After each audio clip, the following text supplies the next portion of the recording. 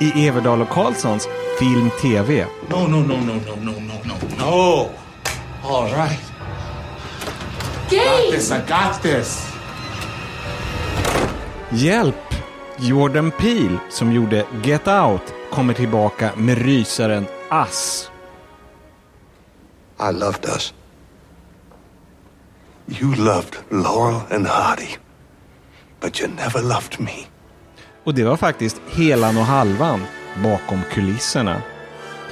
Och snart kommer sista säsongen av VIP. All right, fuck all of you. I'm going to the rally. Well, ma'am, that would be unprecedented. Vi har sett de 3 första avsnitten.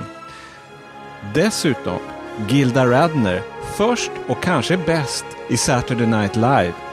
Plus science fiction och fridans, fotboll och tårar. Allt i podcasten som är din enda vän i film- och streamingdjungeln. Hej och välkomna till en ny podcast, nummer 63 för oss. Vad bra att du håller, vad kallar man det? Räkningen. Ja, räkningen. Men stämmer det? För har vi inte en som vi har glömt numrera? Oj, jag har glömt att jag har glömt det. Nej, vänta, det var så att vi satte samma nummer 2 veckor i rad. En heter typ 053, så heter nästa 53. Nu säger jag, nu är det säkert inte 53, men... Ganska raskt marscherat för ett år tycker jag. Ja, vi kan säga when I'm 64 och det inträffar snart. Men frågan är när, det kanske redan är inträffat. Det kan vara nu. Det kan vara nu. CG, till min glädje, nej jag är inte glad över att du är förkyld, men jag är glad över att det inte är min hälsa som är skröplig den här veckan utan någon annans. Ja, just det, det är inte så dramatiskt. Men jag är snuvig, eftersom det är så peppar, har vi något trä här? Där. Jag är ju så sällan sjuk, jag vet inte ens hur man gör med, försäkringskassan och sånt där. Men det är inte jag heller. Är inte du heller så ofta, va? Johan? Nej, jag är väldigt sällan sjuk. Jag var det faktiskt i somras. Det var då när du gick ner i vikt, du var ju jättesjuk. Jo. Ja. Jag släpade mig iväg och såg Mamma Mia 2 i alla fall. Here we go again. Ja. Ja, men jag är snuvig helt enkelt. Jag är nog inte bara snuvig, jag har också börjat mer och mer drabbas av, vad säger man att, nu kommer jag inte ens ihåg ordet afasi. Okej. Vilken metaglömska. Ja. Nej, men jag stod och när i köket idag och så började jag tänka på, det är som han den här, en av dvärgarna, alltså Snövit och de 7 dvärgarna. Och det var då jag tänkte, vad fan kallas han nu igen? Är det någon sån här nys?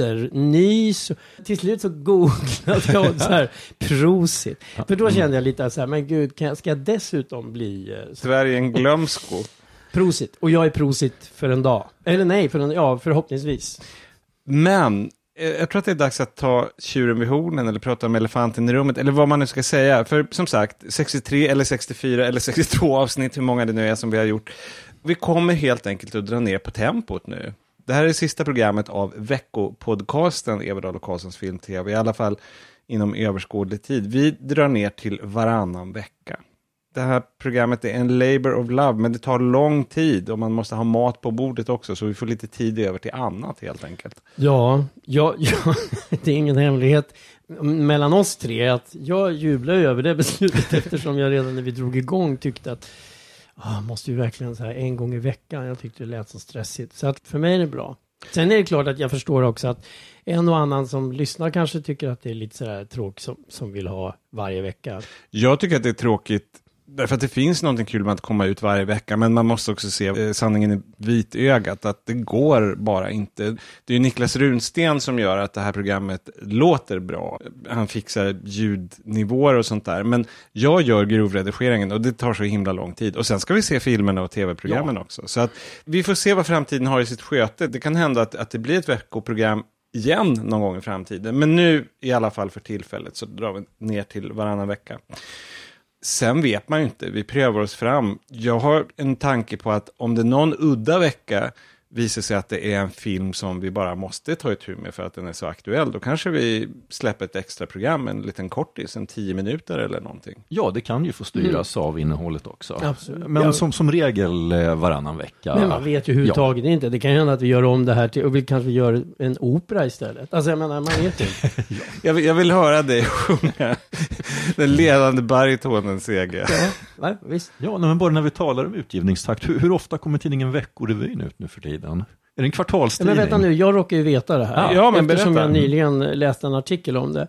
Jo, men det är så här, den var på slutet en 6 nummer per år. Och Det är ju rätt lite. Varannan månadstidningen, exakt. Veckorevyn. Men alldeles nyligen så lades den helt ner som papperstidning. Så nu är den enbart i digital form. Nu finns den bara på nätet. Det är andra tider än när vi lärde känna varandra på slutet på det glada 80-talet. Ja, där var ju där man lärde känna Kalle Norlén, Susanne Ljung, Gradvall. Janne Gradvall. Ja. Allihopa. Vi vältrar oss i nostalgi och går vidare till den första av veckans 2 filmer.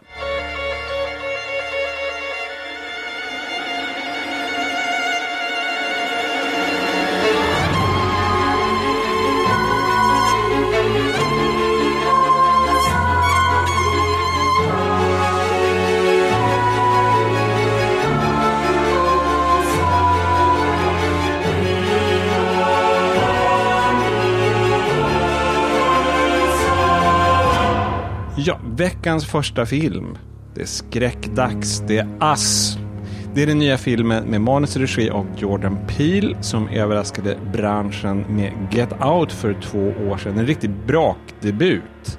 Och det här Us, då har vi åter en rysare med satirinslag kan man väl säga. Men väldigt mycket mer ambitiös. Den är gjord i större skala så att säga.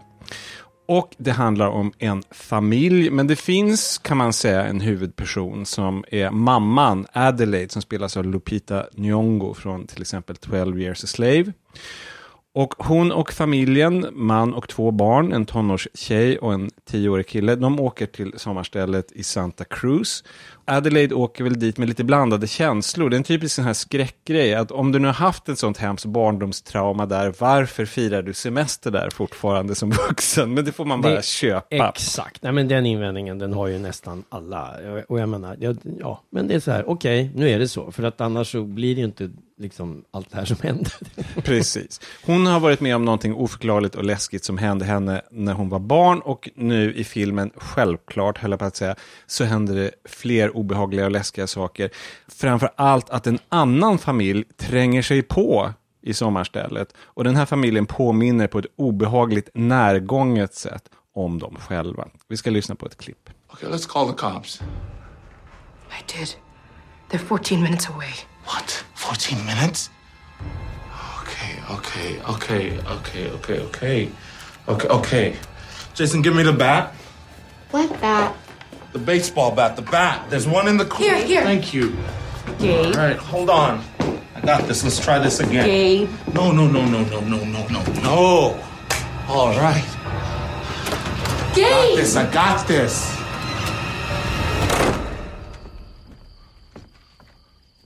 Now, I thought I already done told y'all to get off my property, okay?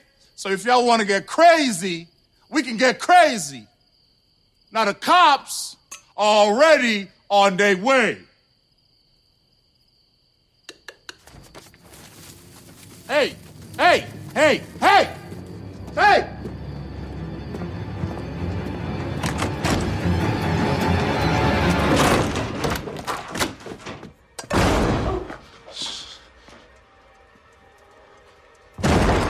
Vi ska väl inte berätta så mycket mer om handlingen än så. Nej, den här filmen är ju lite spoilerkänslig. Man kan väl säga bara att den här andra familjen som just bara rent visuellt, de står helt enkelt bara utanför någon slags garage-nerfart eller något sånt där. Och det är en stark bild tycker jag. Det är nog det läskigaste i filmen skulle jag säga. Ja, för de står bara helt stilla där.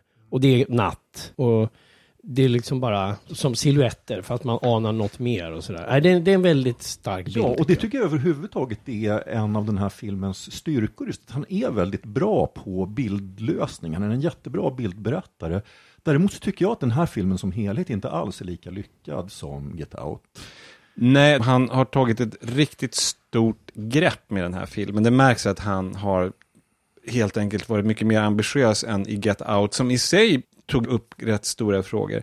Men man kan säga att grundhistorien här, det är att han vill göra sitt avtryck i dubbelgångargenren. Sådär som det finns versioner av Bröderna Grimm och H.C. Andersson och Dostojevskij.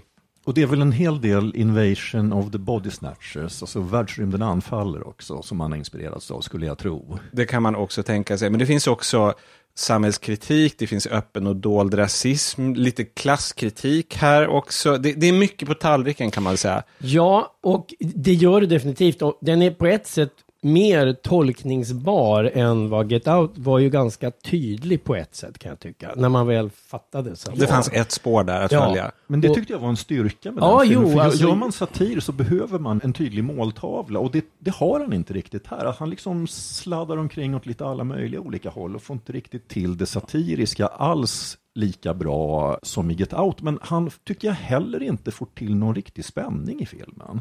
Det är min stora invändning, att det ändå ska vara en rysare, och jag blir, för det första blir jag inte det minsta rädd, och det är ganska svårt att bli när man har sett mycket skräckfilm, men det blir heller inte, precis som du säger, den här spänningen vill inte infinna sig. Det är svårt av flera olika skäl. Dels är historien så långsökt helt enkelt, så att det är svårt att liksom ta den på allvar, men också därför att karaktärsskildringen är så dålig. Jag tycker att den här familjen är väldigt svår att känna någonting för, och ännu mer deras kompisar. Den här huvudfamiljen, så att säga, en svart familj, familjen Wilson, och det är liksom en typisk Spielberg-familj, medelklass, man ska känna för dem.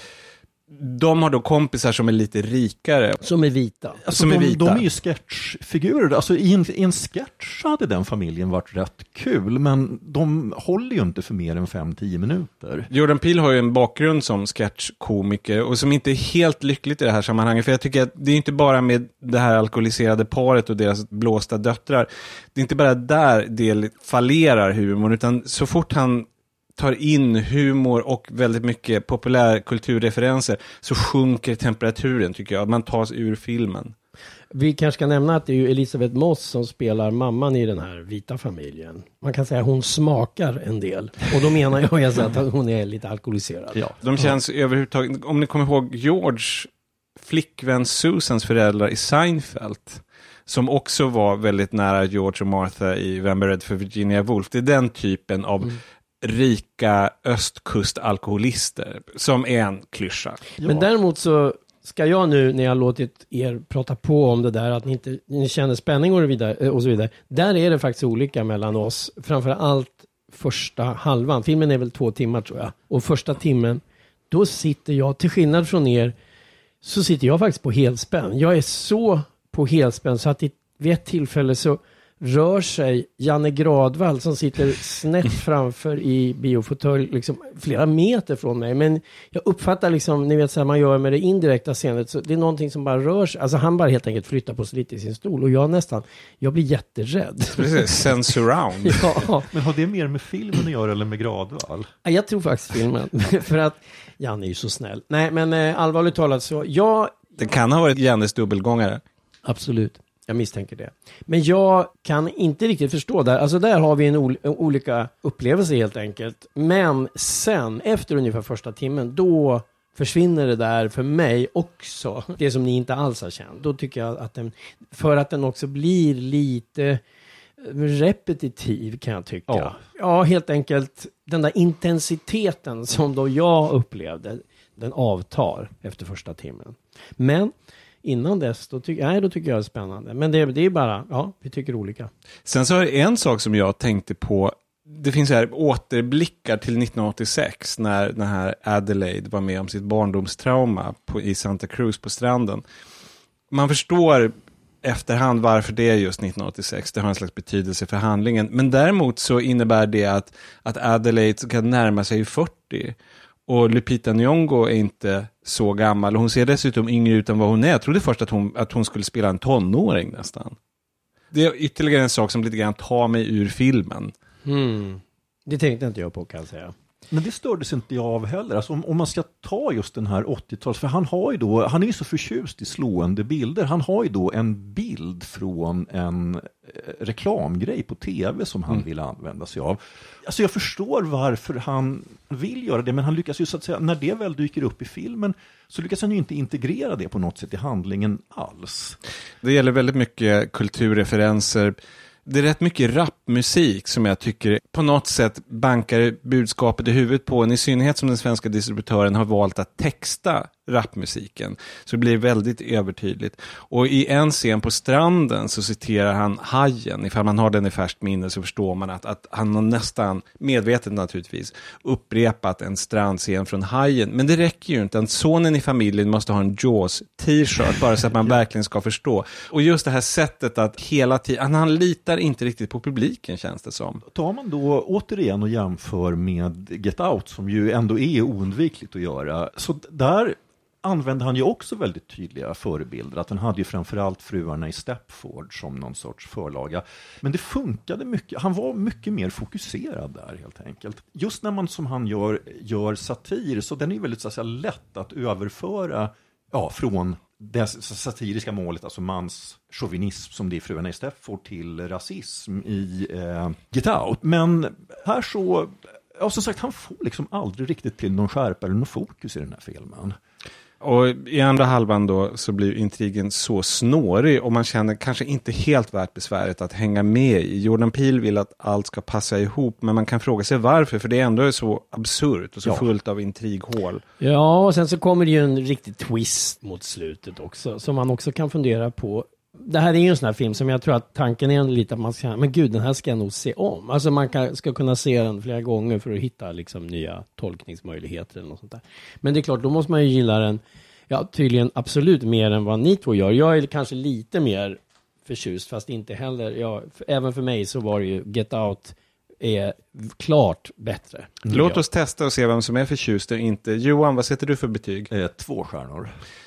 2 stjärnor från mig också. 3 stjärnor från mig. Så totalbetyget för Us blir helt enkelt 2 stjärnor.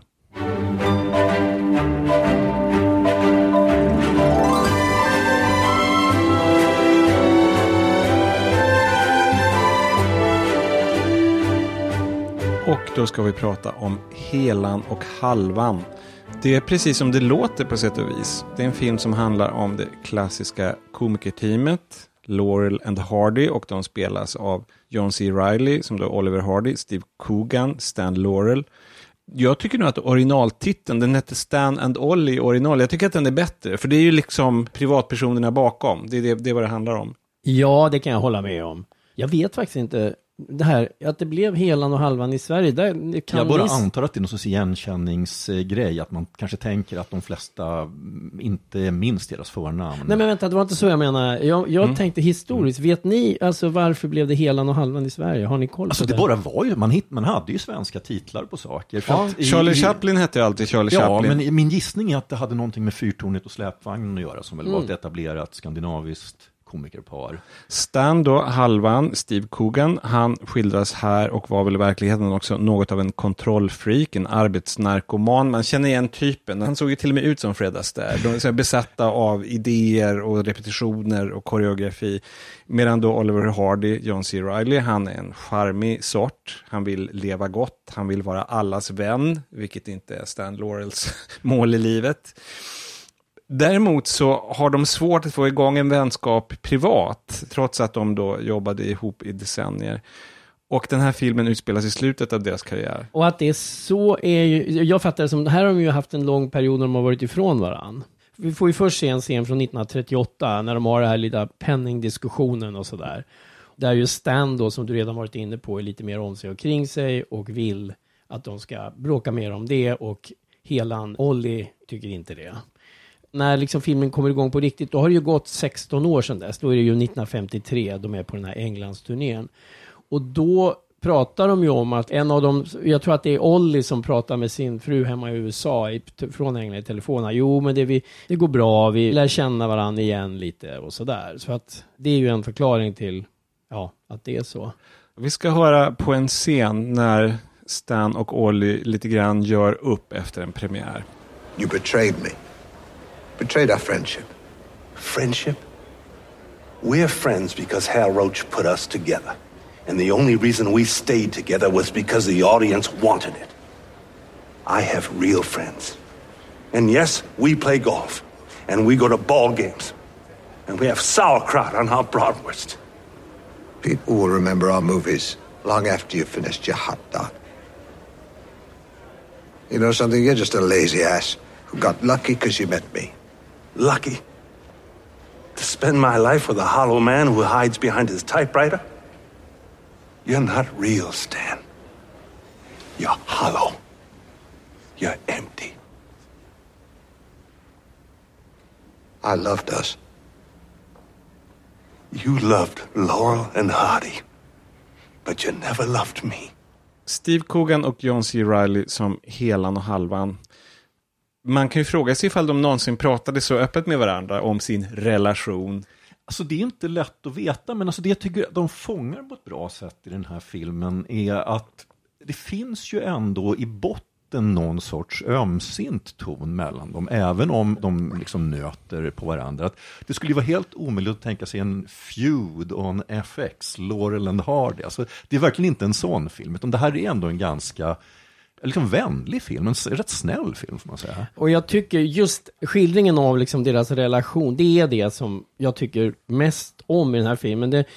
Det här svajiga och gulliga. Det är ju en bromance innan man ens hade hittat på det ordet. Dels handlar det om deras känslor gentemot varandra, men det handlar också, det finns en sån kärlek till dem från manusförfattaren, regissören och skådespelarna. Alltså det är verkligen en love-in för Helan och Halvan. Men det jag har lite svårare med här, det är ju att det är ganska många komedinummer som är den här sorten där det är liksom slapstick och inte repliker så mycket. Det är ju, som ju de var väldigt bra på. De gör det väldigt bra, och jag vill säga direkt också att jag tycker de är ju duktiga, både Reilly och Coogan är ju duktiga skådisar, och jag kan på ett sätt tycka att Coogan kanske ännu mer, han blir på jättekonstigt sätt lik verkligen Stan Laurel, tycker jag. Han är ju bland allt annat så är han ju en imitatör. Hans Michael Caine är ju legendarisk. Så att, nu har han tagit sig an Stan Laurel verkligen. Nej, men, och det är verkligen, det gör han väldigt bra. Men mitt problem, jag vet inte hur det var för er, men när jag var barn, då tyckte jag att Halvan var rolig. Jag tyckte inte att Helan var kul. Och det ändrade sig totalt när jag blev vuxen. Numera tycker jag ju att det är ju Helan som är kul.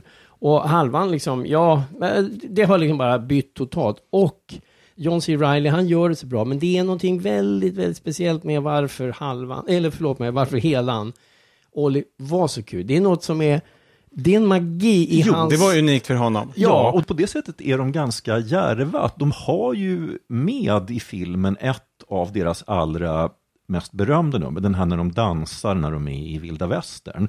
Och som man sen ser skådespelarna gör också. Hur bra skådespelarna än gör det här, det går helt. Man kan inte få till den tajmingen. Jag tänkte på det. Man får ju se det verkligen numret i eftertexterna som man då har sett Reilly och Coogan göra tidigt i filmen. Om jag var Reilly och Coogan så skulle jag nästan bli arg, därför att det finns något ganska grymt med att visa förebilden. Därför att, precis som du säger, Sega, alltså Reilly och Coogan är ju bra. De har gjort sin hemläxa och mer än så. Men så ser man originalet och det finns någon slags magi där. Och i synnerhet hos Helan, den här lättheten som han rör sin ganska stora kroppshydda, som han har gemensamt med Tor Modén, som också hade det där som bara... Nej, men det går inte riktigt att efterlikna om man inte har det från början. Det är ju några gånger vi får se det här numret. Och även ett annat som på den här järnvägsstationen. Jag upplever dem som rätt långa, de scenerna, troligen för att jag inte tycker de riktigt funkar, hur skickligt de än är gjorda. Och det är igen det här. John C. Reilly, det spelar liksom ingen roll hur duktigt han än gör det. Han är inte, vad heter han nu igen? Helan. Oliver Hardy. Och han har inte den, för det är det där märkliga kombinationen av denna stora person som samtidigt har någon så här nästan... balettaktigt. Balettlätt. Och plus att han var så... Han hade en speciell utstrålning. Vi kommer att prata om Julia Louis-Dreyfus sen i VIP. Och de har inte så mycket gemensamt, kan man tycka, hon och Oliver Hardy. Men har de något gemensamt så är det att det finns en slags oändligt antal nyanser av irritation.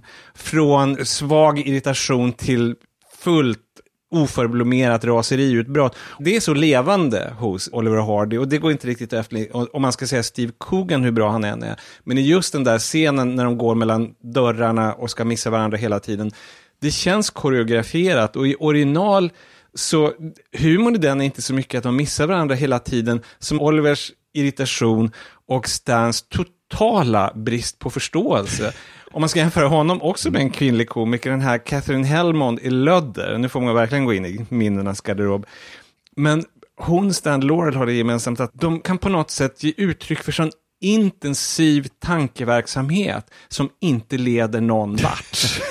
Steve Coogan i sin briljans har inte riktigt det. Sen när vi pratar om skådespel, jag tycker man måste ändå säga någonting om det Stans och Ollies fruar som jag tycker är jättebra. Ja, båda de är två, kul. Kanske speciellt Stans fru, den här, hon är väl rysk? Rysk ballerina eller dansare på något sätt. Båda var ju sådana här filmstjärnor som var gifta ganska många gånger, men det här är ju så att säga de fruarna som de sen levde med resten av sitt liv. Dog med. Ja, och de är verkligen samkörda som par, att hela hans fru är ganska easygoing, medan halvans tänker på karriär och pengar och liksom alltid ska ha liksom en extra armbåge med någonstans. Ja, de är ett comedy-team de med. Nina Arianda heter hon som spelar Aida, som hon heter. Och skådisen, hon är New York-född, men hennes föräldrar är från Ukraina. Och så att det är där, hon gör ju den där accenten väldigt bra. Ja, väldigt, väldigt övertygande. Ja, jag tycker också att hon är väldigt kul. Men det är just det här när jag säger då just kul, att det är det som är mitt problem. Att jag har lättare med det här att bli rörd och bli berörd av deras relation och den grejen. Och det här lite vemodiga som så finns. är det absolut. Slutet på karriären och allt det. Ja. Det funkar bättre. Men de här scenerna som jag ändå tror är tänkt att vi ska sitta och skratta åt som man gjorde åt Hela och halva. Alltså de numren där. Det gör ju inte jag helt enkelt. Där får man ju bara inse att Stan Laurel och Oliver Hardy hade dels decennier av erfarenhet att jobba som ett team. De hade inte några veckors repetitioner som Coogan och Riley. Och de hade dessutom enorm erfarenhet innan dess från varieté-scener och stumfilmsinspelningar. Så att det man ser dem göra som känns så lätt är ju, jag menar, de är ju världsexperter på det. Plus att de var ju också ett komikerpar med en helt extrem personkemi. Det finns ju väldigt många komikerpar i historien, men det finns ju faktiskt inga som har den grejen som Hela och halvan hade. Sen vill jag bara säga när det gäller miljöer och sånt där och atmosfär, för det är ju 50-tals, nästan hela filmen utspelas ju då i England 53. England då, det finns liksom en så här lite skön så här instängd charm tycker jag som man har sett även i andra filmer som görs idag, men när man tittar tillbaka på 50-tals England. Just det här att den här baddräktstävlingen i den här badorten Worthington, ingenting kan vara mer engelskt än sådana badorter. Man anar att en ung Benny Hill kan finnas runt hörnet. Absolut. Ja. Och man får ju liksom någon sorts exposé också över just olika sorters engelska teater. För att de börjar ju, alltså vi ska väl säga också att de är ute och turnerar för att de vill få in pengar att göra en sista film som ju, ja det är väl ingen spoiler, den blir aldrig av.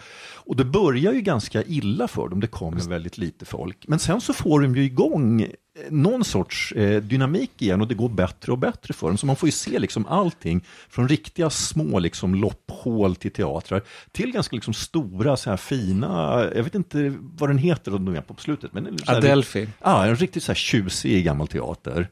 Det är också en kul sak med England under den här tiden som man ser också i The Crown, att det finns ju tjusiga miljöer, men det är gamla miljöer. Det finns ju ingen så att säga modern 50-talsmiljö i stort sett i hela filmen. Nej. Utan de bor på ett lyxhotell, men det är art deco och teatrarna är från viktorianska eller edvardianska tiden. Så att imperiet håller lite grann på att skrotas. Jag gillar ju Hela och halva, men den känns lite grann som det som förr kallades för tv-pjäs. Den känns lite begränsad, men om vi ska sätta betyg, vad säger du, Sega? Ja, jag sätter en 3 och den är inte så där jättestark. Johan? För mig blir det faktiskt en 4. Jag fäller den avgörande rösten. För mig blir det en stark, men dock 3. 3 stjärnor till Hela och halvan. Så totalen blir helt enkelt 3 till Hela och halvan. Och nu är det dags för tv.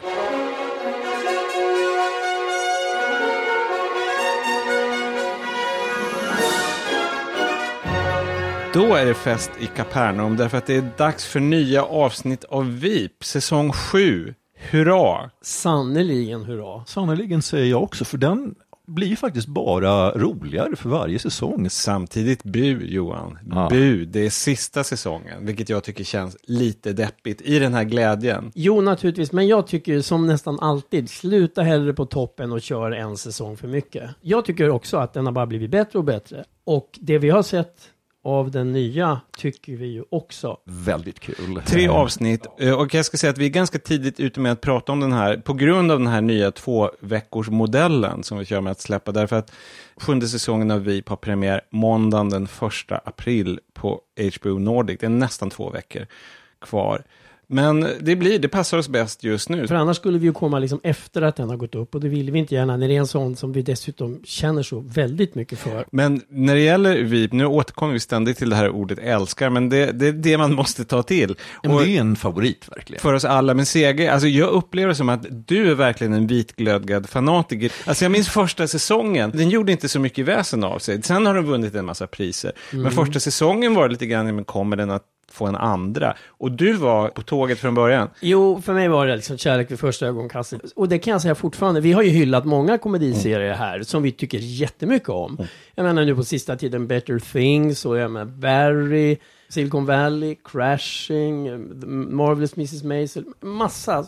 Men för mig är det Veep tycker jag är i särklass idag. Jag tycker det är den smartaste, roligaste komediserien som finns. Alltså sen Seinfeld, så är det för mig. Inte sen Seinfeld har man sett något liknande. Nu tror jag att de flesta som lyssnar kanske känner till Veep, även om de inte är lika mycket Veep-tokar som vi är. Men några kanske inte känner till det, så bara helt kort. Det är Julia Louis-Dreyfus från Seinfeld och en massa annat. Hon spelar Selina Meyer. Och när säsong 1 började så var hon vicepresident och totalt omdömeslös. Vilket var ett problem. Men på något sätt med någon slags förmåga att landa på fötterna. Eller ta sig upp på fötterna igen. För hon drattar på ändan kan man säga. Både bokstavligt och bildligt. Rätt ofta. Och hon har en stab som är om möjligt ännu mer inkompetent än vad hon själv är. Nu i säsong 7 så har det runnit väldigt mycket vatten under broarna. Hon är inte vicepresident. Hon är inte Veep längre. Utan hon ska än en gång ställa upp som presidentkandidat. Okay, Leon. Yeah. I'm not sure about this part where I say I want to be president for all Americans. I mean, do I? You know, all of them. How about real Americans? Oh yeah, that's good. And then we can figure out what I mean later. Yeah. Ma'am, I don't have a copy of the speech. Okay, I don't know what she's saying. So, here. Ma'am, the voters need to know clearly and definitively why you want to be president. In your own words. If you want me to use my own goddamn words, then write me something to say, okay? Yes, ma'am. Oh, and take out the stuff about immigration, because I feel like it's a little too issue-y. Okay. Som man kan ana av det här klippet så det finns ju ett visst mått av cynism i den här serien. Inte så lite heller. Nej, jag skulle nog säga att den är ultracynisk. Och det är ju också en av dess stora förtjänster tycker jag. Det passar den väldigt bra. Alla serier passar ju inte att vara det, men... Och de backar upp det med att helt enkelt, det är roligt. Alltså för det finns ju inget tråkigare än trött cynism, men det här är oerhört energisk cynism. Cynism med en enorm kraft bakom. Och det är ingen slump därför att den som skapade Veep då för 7 säsonger sedan, det var Armand Iannucci, britten som var inblandad i Alan Partridge för länge sedan och kokade ihop The Thick of It, som heter Trist herr minister i Sverige. Och som var den brittiska urversionen av Veep. Det finns väldigt många paralleller där. Och sen ska man tillägga att de senaste åren så har David Mandel tagit över som showrunner. Och han skrev en del minnesvärda avsnitt i Seinfeld. Så att det är idel komediadel. Han har väl även jobbat med Simma Lugnt Larry. Just det. Och jag gillar att du säger Simma Lugnt Larry. Ja, den inte svenska titeln. Den svenska riktiga titeln, inte Curb Your Enthusiasm. Jag var lite orolig när Iannucci skulle hoppa av helt enkelt och efter 4. Och det var ju inte för att han liksom inte gillade, utan han hade för mycket helt enkelt. We can relate. Det blir ju varannan vecka åt den med podden. Ja. Nej, men jag var lite orolig för att jag hade älskat och tänkte, men ska det här gå? Och lite som jag var när Vasahallen skulle liksom byta från från Vi till Hemköp, min favoritmataffär. Det är en historia för en annan dag, CGs nästan sjukligt intensiva förhållande till ett snabbköp som heter Vasahallen. Som ligger i Vasastan, som kanske man hör. Men då var jag i alla fall jätterolig för Vivo och sen Vi hade drivit den, tyckte jag var toppen. Och sen skulle Hemköp ta över och jag var jätteorolig. Men jag tycker det har blivit. Men det är någonting med det här Vi, att det börjar så Vivo, Veep. Det där nu kände jag, gud så flummigt. Men en sak förresten, när vi ändå säger Veep igen nu, nu ska jag skärpa till mig. Det är ju också, bara för om inte alla vet det, men det är ju alltså slang för vicepresident, precis, Veep. Vilket du hävdade att du inte visste förrän du såg den här tv-serien. jag tror inte det. Och en annan grej jag inte visste heller, det var så här POTUS, som liksom presidenten kallas. Alltså, ja, förkortning. Ja, President of the United States. Men jag menar, de säger ju POTUS och så här. Det minns jag faktiskt första säsongerna. Nej, men du vet, jag innan det här, jag hade bara liksom läst Kalle Anka. Jag tycker allt det här förekom ju typ varje vecka i The West Wing. Men du var ju inte någon stor West Wing. Jo, jag tittade jättemycket på flera säsonger på West Wing. Men jag höll alltid för öronen när de sa just de grejerna. Okej. Vänta nu. Jo, jag var ju orolig när han skulle sluta. Men den här David Mandel, han har ju verkligen klarat det galant. Den har bara fortsatt att bli liksom bättre. Så att liksom... Ja, och på något sätt, det skedde så osynligt. Man märkte inte att när Ian Uki försvann. Nej. Selina fortsatte att vara djupt amoralisk. För det är ju så att jag kan nästan inte komma på i som så här, ett komediserie någon mer amoralisk person, vilket ju gör henne oerhört rolig. Hon är så härligt vidrig, särskilt med sin dotter. Nu har jag glömt bort vad hon heter, men det är Kiefer Sutherlands dotter som spelar Selinas dotter i serien. Ja, det är Sarah Sutherland och dottern heter ju då Catherine i serien. Ja, och det är så roligt, det är på sätt och vis en otacksam roll, därför att hon är den enda i stort sett i hela serien som inte är det minsta slängd i käften. Alltså hon är ju väldigt allvarlig och hon tar allting personligt. Och så har hon den här hemska karriäristmamman som dessutom ser sitt barnbarn, därför att hon har ju fått ett barn nu. Hon har ett lesbiskt förhållande, men hon har fått ett barn. Alltså dottern har ett lesbiskt förhållande. Ja, men hon har fått ett barn med en surrogatpappa. Surrogatpappan är svart.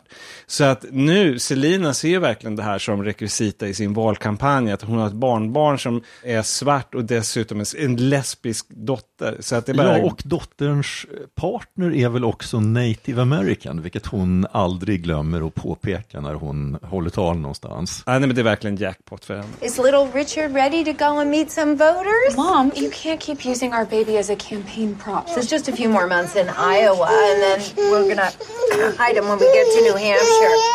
No crying. Mom, you cannot... Nu undrar jag, hur kommer det sig att man ändå tycker så mycket om, inte bara Julia Louis-Dreyfus, alltså på något sätt så gillar man ju Selina i sin vedervärdighet, så är hon tilltalande. Det enkla svaret är att hon är så fruktansvärt rolig. Och så är det väl också det här att hon gör bort sig så mycket. För att om hon, så att säga, om hon betedde sig så här och var framgångsrik, så skulle det vara svårt att ta. Men nu blir hon då skulle hon vara Kevin Spacey i House of Cards. Ja, alltså riktigt så här illa beter man sig kanske inte själv, men alltså det finns ju ändå liksom någon sorts igenkänning som gör att man ändå kan liksom känna någonting för henne. Ja, och sen så finns det något väldigt roligt med henne, att hon är så, och det vet jag funkar framförallt på dig, Johan. Hon är en sån koleriker, hon blir så ursinnig hela tiden, hon verkligen kokar. Även om hon är så helt inkompetent själv, det ser hon ju inte, men hon ser verkligen andras inkompetens, och hon får aldrig nog att påpeka den. Det är nästan det bästa jag vet. Det är när hon har när hon får raseriutbrott mot sin stab. Fuck all of you, I'm going to the rally. Well, ma'am, that would be unprecedented. No, I'll tell you what's unprecedented, Kent. A tie is unprecedented. So's becoming the first lady president. So's that jack-off becoming president through the back door. Okay, the rule book's been torn up now, and America is wiping its nasty ass with it. Get the fuck out of my way! Det är nästan alltid extremt orättvist. Det är ju liksom, de skäller ju dem. Ibland kan det vara dem också, men hon är ju ändå, det finns ju liksom ingen rättvisekänsla. Nej, hon kan ju framförallt aldrig erkänna ett misstag. Och då när hon är sådär rasande, och då kommer vi in på Julia Louis-Dreyfus, alltså briljanta skådespeleri som vi ju såg redan som Elaine i Seinfeld att hon hade, men här har hon ju blomstrat fullt ut. Och alltså när hon blir sådär riktigt arg, och alltså hela hennes mimik och allting, alltså det är bara så otroligt skickligt gjort. Alltså man blir nästan rädd. Och hon är verkligen komiker i den meningen. Alltså hon skiter helt i sin värdighet. Hon struntar fullständigt i om hon framstår som sympatisk eller värdig, eller hon bara vill ha skrattet. Hon gör vad som krävs för att få skrattet. Det är hennes absolut enda prioritet. Och på det sättet så är hon en klassisk komiker. Jo, för att hon påminner ju också om, lite grann i alla fall, om en del komiker just alltså i klassiska såna här 30-tals komedier. Som så här, speciellt Howard Hawks gillade, en kvinna som är liksom en av grabbarna. Carol Lombard kunde vara sån lite grann. Ja, Katharine Hepburn kunde vara sån. Alltså gå oerhört långt i just aggressivitet. Det är ju liksom på ett sätt en mans roll. Alltså hennes rollfigur är ju en sån man normalt skulle se att det är män som spelar. Ja. För jag menar, hon är mer kallhamrad än de mest kallhamrade av rådgivarna. Hon svär grövre än dem. Hon är enormt full mun. Och hon är ju en hemsk förälder. Alltså det är ofta män kan strunta i, alltså rent konventionellt menar jag, de kan vara lite sämre pappor än vad mammorna är mammor. Och hon är ju väldigt så här, gärna sex, det är hon ju alltid öppen för. Hon är ju en grabb på ett sätt. Lite grann som hon faktiskt var även i Seinfeld. Men hon är omgiven av den här ensemblen som är så helt otrolig. Det är ett sånt väloljat maskineri nu. Du pratar om Howard Hawks. Alltså tempot i replikföringen är ju fullständigt hisnande. Det går så fort. Alltså det enda man kan jämföra med är väl The Marvelous Mrs. Maisel. Men det går nästan ännu snabbare. Jag känner att det är nästan så att man behöver nästan se om varje avsnitt.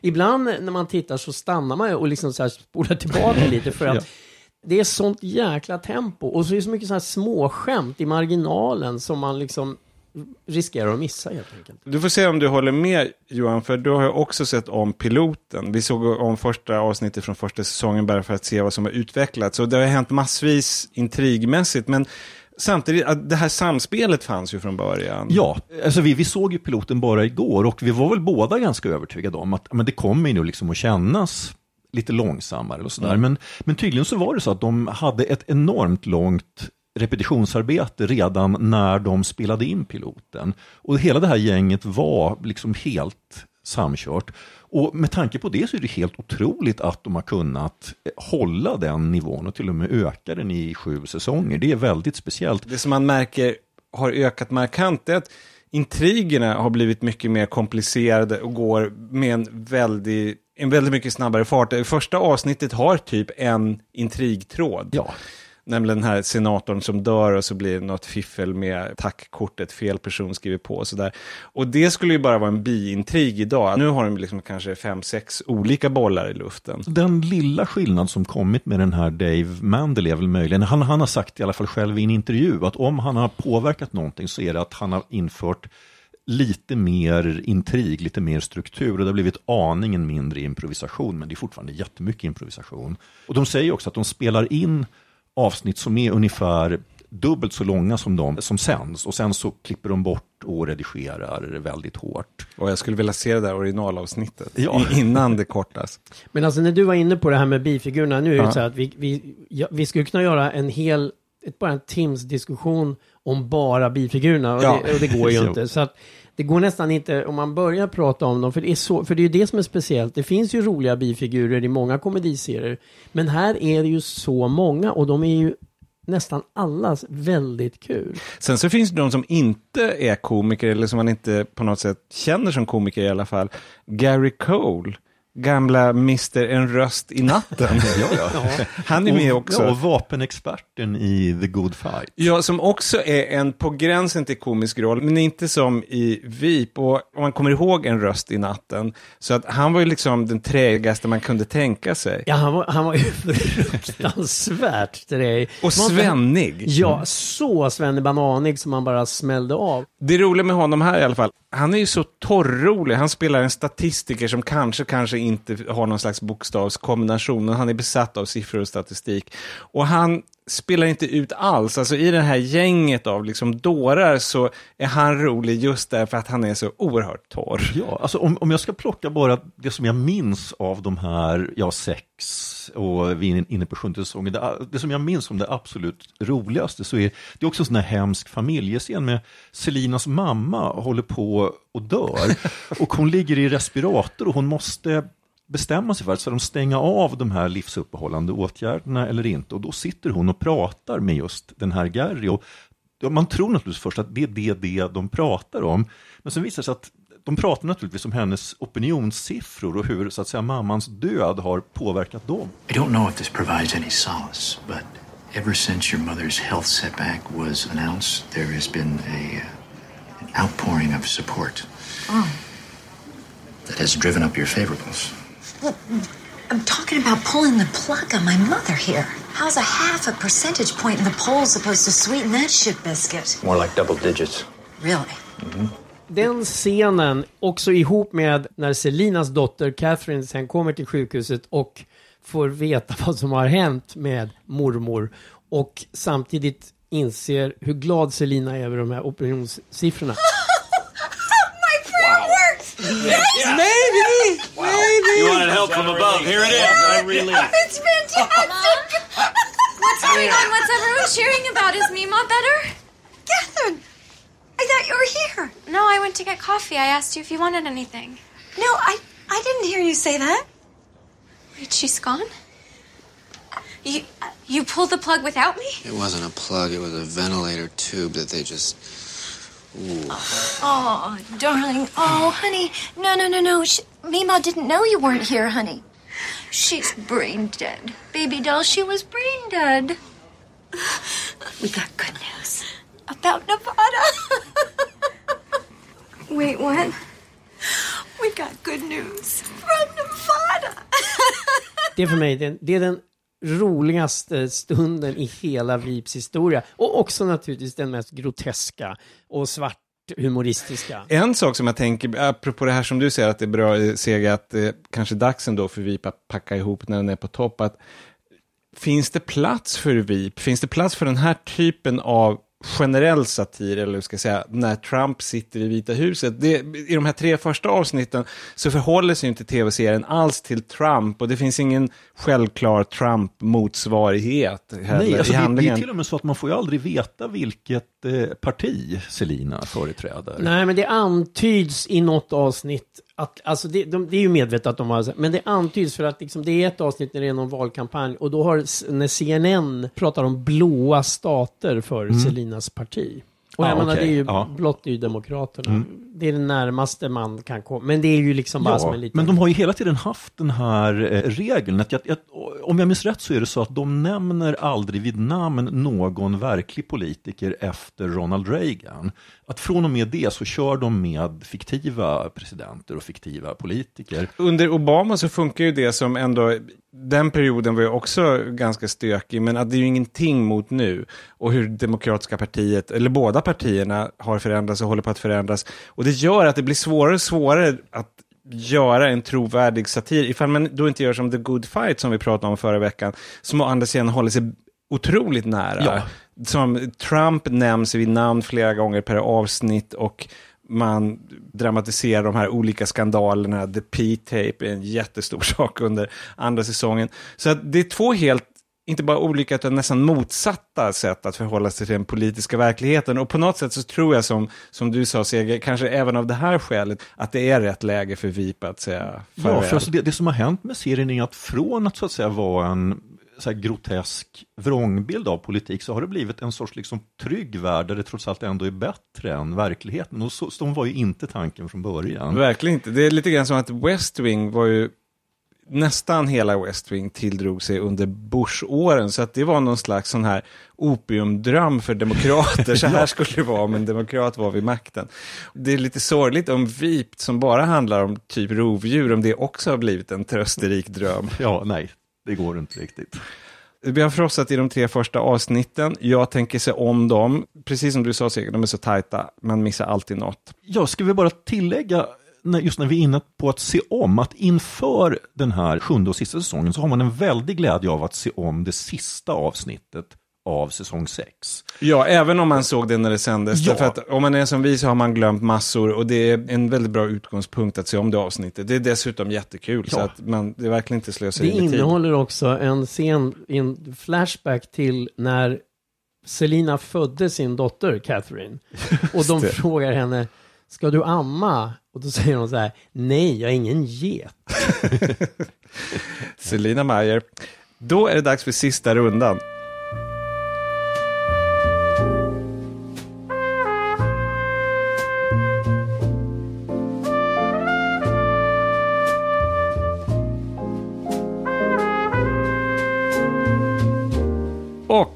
Då var det dags för sista rundan.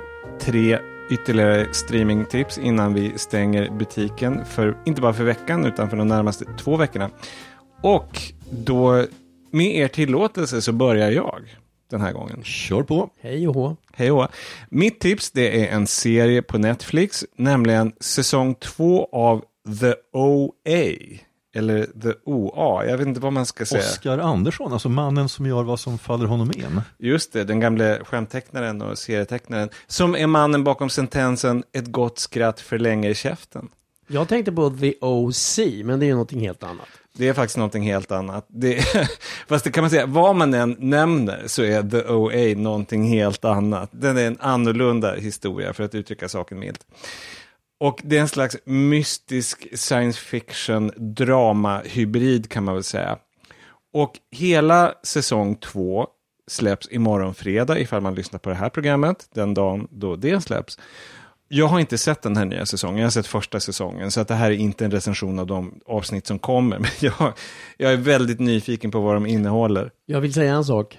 Vi recenserar ju aldrig i sista rundan, utan vi tipsar ju. Så att... Det är sant, det är en viktig distinktion. I alla fall, första säsongen av The OA kan jag rekommendera om man gillar sånt som Twin Peaks och Stranger Things och har ett visst tålamod, får man lov att säga. Därför att det berättas inte i raketfart, men det har å andra sidan gemensamt med nästan alla streamingdramer jag känner till. Du har ju också sett The OA, eller hur? Fast Johan? Nu blir jag lite osäker på den. Är det den som är en sorts fortsättning på Battlestar Galactica? Nej. Vad är det för? Har jag verkligen sett den? Nu ska du få höra. Jo, jag tror att du har sett den. The OA, det är vad en ung kvinna kallar sig för. Och vad det betyder ska man nog inte riktigt veta. Det avslöjas i sinom tid. Och den här kvinnan som kallar sig The OA, hon heter egentligen Prairie. Nu faller polletten ner. Ja, men yes. Den var rätt spejsad. Det kan man lugnt säga. Denna Prairie, hon har försvunnit. Hon har blivit bortrövad på ett mysigt sätt från sin förortsfamilj och återkommer igen efter flera år. Och då har ett antal saker hänt. Dels att hon kallar sig själv för The OA och att hon kan se. Därför att när hon försvann var hon blind. Och det finns ingen förklaring till hur det här miraklet har gått till. I want you to close your eyes. I want you to imagine everything I tell you as if you're there yourself. As if you're with me. As if you are me. I didn't disappear. I was present for all of it. Och hon spelas av en kvinna som heter Britt Marling, som också är den som skriver serien. Och jag vet inte, egentligen ska man inte berätta så mycket mer, förutom att det finns inslag av andra dimensioner och modern dans. Det finns vissa rörelser som utförda synkroniserat och med inlevelse kan öppna okända portaler, tydligen. Ja, det är precis lika galet som det låter, men jag gillar det just därför att den äger sin vettlöshet. Den är bara liksom, här kommer vi och vi har något annorlunda på hjärtat, nämligen The OA. Och det liknar absolut inget annat. Jag inser att det här sättet som jag berättar om den skrämmer bort precis lika många som det lockar, om inte fler. Men om man blir det minsta nyfiken på den här serien av det jag berättar nu, så måste man se den. Den är... Återigen, med risk att låta som en skiva som har hakat upp sig, men det liknar absolut inget annat. Jag hoppas att den blir ännu galnare nu i säsong 2. Kanske skulle du inte ha sagt det där om modern dans. Nej, det är lite grann. Jag har inget specialintresse för modern dans alls, men du vet det här, vem det nu var som sa att definitionen av surrealism är det oväntade mötet mellan en symaskin och ett paraply på ett operationsbord. Och så är det lite grann med modern dans. Man väntar sig inte modern dans i det här sammanhanget. Sege, du har också ett tips. Ja, Love Gilda. En dokumentärfilm om komedistjärnan Gilda Radner som slog igenom i Saturday Night Live på 70-talet. Hi, I'm Gilda Radner. And, okay, now. I'm speaking to you live from the 2 Mile Island nuclear reactor site where rumors are running rampant. And there's other people there that got this funny belly buttons, like some go in and some go out. What is that bewitching scent you're wearing? Vicks Vapor Rub. sen dessvärre så hon blev bara 42 år. Hon dog i livmodercancer 1989. Och den här filmen Love Gilda, den kan man hyra strömmad från Non-Stop Entertainment och SF Anytime. Vi får Gildas liv i ljud och bild. Det är tv-klipp, bland annat naturligtvis från Saturday Night Live. Och mycket hoppas jag. Alltså hon var ju, apropå Julia Louis-Dreyfus som också har ett förflutet i Saturday Night Live, men Gilda Radner var ju den första och på många sätt största. Alltså hon var kul där. Alltså jag skulle vilja ha fler sådana. Den är 1,5 timme allt som allt. Och det är ju en massa annat. Det är ju varvast med mycket hemfilmer. Det finns liksom redan från barndomen och rakt igenom livet. Så jättemycket så här hemmafilmer. Och sen är det privata ljudinspelningar när hon själv pratar. Hon skrev nämligen en självbiografi som släpptes 2 veckor efter att hon hade dött. Hon visste ju att hon skulle dö. Och de här ljudinspelningarna, det får man en känsla av att det är nog hennes som hon gjorde inför den här självbiografin. Och sen så är det också dagboksanteckningar som då blir upplästa av senare SNL-komiker. Sådana här som Amy Poehler, Bill Hader, Maya Rudolph och Melissa McCarthy. Som läser dem och sen berättar de dessutom hur mycket Gilda Radner har betytt för deras. Alltså hon är väl förebild för typ alla nästan arbetande kvinnliga komiker. Och jag menar, man behöver inte göra den könsdistinktionen. Alltså hon är ju rolig hur man den ser på saken. Absolut. Ja, men Amy Poehler säger det. Jag snodde nästan allt från Gilda. Och sen är det intervjuer med sådana som jobbar med henne även innan SNL. Martin Short och Paul Schaefer, de jobbade med henne uppe i Kanada. Visst förknippar man henne med Gene Wilder en del? Ja, men det var ju för att de jobbade... Ja, de var gifta med varandra. Ja, det var liksom mot slutet av hennes liv. För först hon hade väldigt mycket strul med pojkvänner. Och en av var hon inte ihop med Martin Short ett tag? Jo, de var från och till ihop och sådär. Men sen var hon ju dessutom, hade hon relationer med ganska många ur SNL-gänget. Och jag menar, de grabbarna tror jag inte är de skönaste att vara ihop med. Bill Murray och company. Och i synnerhet under den tidsperioden. Nej, det var ju grabbar så bara stängt om det. Och sen så är det en grej som, det finns ju naturligtvis ett vemod som inte bara har att göra med att hon dog 42 år gammal, men det fanns ju också i hennes liv, hon hade ätstörningar ända sedan hon var barn. Alltså hennes mamma tyckte att hon var lite för knubbig, så hon bad doktorn att ge henne Dexedrin när hon var 10 år. Oj. Och det följde med i liv. Hon hade liksom, var hela tiden hade matnojor och liksom viktnojor. Det var ju en grej med henne också. Som, förutom att hon var så himla begåvad och rolig, så var hon ju också sådär, man gillar henne. Det fanns ju en enorm värme som utstrålade från henne, som inte alltid gör från vare sig manliga eller kvinnliga komiker på Saturday Night Live. Det finns ju någonting väldigt hårt där ofta, som hon absolut inte hade. Alltså vad heter hon som var med i tidiga Fellini-filmer? Giulietta Messina. Ja. De hade någon liknande utstrålning, förutom att även om man nu då vet att det slutade sorgligt för Gilda Radner och hon dog ung, det fanns ju inget tragiskt över henne alls, men det fanns den där värmen i brist på bättre. Liksom, det fanns något snällt med henne. Verkligen, och det känner man när man hör folk prata om henne här, att det var nog väldigt mycket så också. Jag menar, hon var väldigt omtyckt. Och sen var det ju lite fint där Johan var inne på Gene Wilder. De gjorde en film ihop 82 och så gifte de sig, de blev ett par. Ja, det var de tills hon dog. Och det finns en väldigt värme i de partierna, som det är också hemfilmer som Gene Wilder tog på henne, även mot slutet och sådär. Så att kändes liksom fint efter de här jävla grabbarna på SNL att hon fick träffa en person som känns faktiskt ganska schysst. Gene Wilder är väl också död? Ja, men han dog för 1,5 år sedan. Ja, något sånt där. Ja. Okej, jag ska bara säga så här. Det här är liksom ingen fantastisk dokumentär. Alltså rent filmiskt, den har sina brister och sådär. Men den har mer förtjänster. Och för oss som liksom verkligen gillade henne och som känner det där lite extra, att man tyckte så mycket om henne bara på något konstigt sätt, så blir man liksom påmind om den här charmen och sen att hon också var himla rolig.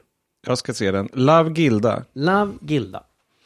Johan, du har en serie. Ja, en dokumentärserie på Netflix som heter Sunderland Till I Die. Och Sunderland, det är det engelska fotbollslaget Sunderland som kommer från norra England. Och det är ju en klubb med gamla fina anor. Att om man jämför dem med några av de största klubbarna nu rent meritmässigt, så har de fler stora titlar. Det är bara det att den senaste kom 1936. Jag börjar undra, har ju ingen specialintresse för fotboll, men till och med jag kan ju de här klubbtitlarna, men det förklarar varför jag inte känner till Sunderland. Det är också så mycket vår egen kapten Stofil Johan, att du liksom fångas av ett lag som vars senaste titel var 1936. Jag gillar det. Det här är ju väldigt mycket en serie som handlar om hur det är att älska ett lag i motgång. Another manager gone, another relegation. The problems run deep.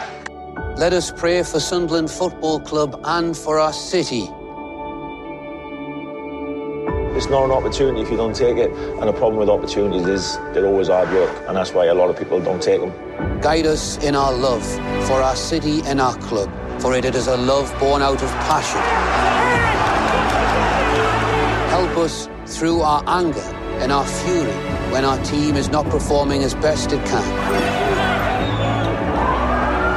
Absolutely pathetic. We're sick of it. We can't walk away from this football club because we were born here, we were bred here. This football club is in our blood.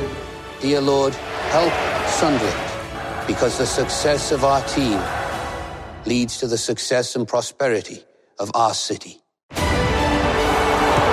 Amen. Sunderland har på något märkligt sätt lyckats hänga sig kvar i Premier League, även om det har gått väldigt knackigt för dem. De har haft 8 olika tränare de senaste 4-5 åren. Det är verkligen en klassiker att de sparkar manager på manager. Men då är det några filmare som själva är Sunderland-fans som har bestämt sig att vi ska följa Sunderland under det här året när de tar sig upp i Premier League igen. Och kan säga att det är inte vad som händer. Okay. Utan när den nya säsongen börjar så går precis allting fel. Att först så kommer det ett sånt här transferfönster som det kallas, när man får köpa och sälja spelare. Och då har ju de tänkt att de ska förstärka laget. Men det som händer är att deras främsta målgörare, han lämnar istället klubben. Och spelarna de köper har olika skadeproblem som man får följa väldigt detaljerat under läkarundersökningar. Och sen har de då, det kommer ju nya spelare, då har de en sån här klippa som han ska liksom vara den som skapar trygghet i omklädningsrummet och liksom tar hand om dem. Men han åker dit för rattfylla och blir bänkad, och det slutar med att han till slut blir av med sitt kontrakt. Och det här är verkligen inte det enda som händer. Alltså precis allting som kan gå fel går fel under den här säsongen. Får jag fråga en sak bara? Hur många avsnitt är det? Det är 8 avsnitt. Men håller det för det? Ja, det gör det, för att det är en sån osannolik räcka missöden. Och det som också är speciellt med den här serien är att alltså man förstår faktiskt inte hur klubben kan släppa igenom det här så osensurerat. För att jag har aldrig sett en sportdokumentär där man får vara med just på möten som går helt åt helvete. Alltså, men det finns också någonting fint i det här, för de litar på något sätt på att Sunderlands fans är så lojala att de står ut med precis vad som helst. Men det finns verkligen scener med där. Det är en helt otrolig scen där klubbledningen har ett möte med fans när de har då hamnat på nedflyttningsplats i den här. Du som kan, vad heter serien under? Det är väl Championship. Ja, det är väl The Championship. Mm. De här fansen, de får säga precis vad de tycker och de är inte glada, och ledarna svarar efter bästa förmåga, och det här sänds, och man får se supporters på läktaren som verkligen har saker att säga om klubben, och som sagt även följa med på möten. Man får följa med en spelare som det börjat gå riktigt knackigt för till idrottspsykologen, för att deras självförtroende går ju helt åt helvete under den här katastrofsäsongen. Man ska också säga att Sunderland är en sån här nordengelsk stad. De har haft en stor varvsindustri, så det har varit verkligen en blomstrande stad. Men alla de jobben har försvunnit, så att fotbollen är så otroligt betydelsefull i den här stan. Det låter otroligt deprimerande. Ja, men alltså det är deprimerande, men på ett märkligt sätt också så handlar det om hur man tar sig igenom något väldigt deprimerande utan att förlora hoppet. Det är lite som att lyssna på våran podd. Ja. Oerhört deprimerande, men man tar sig igenom det. Ja, precis. Man blir starkare av den här prövningen. Men, vad heter den igen? Sunderland till I Die på Netflix. På Netflix. Och därmed är vi färdiga för dagen. Niklas Runsten har redigerat, som alltid. Och vi säger hej då. Hej, hej. Hej då. Och vi hörs om inte en, utan om 2 veckor. We got good news. About Nevada. Wait, what? We've got good news.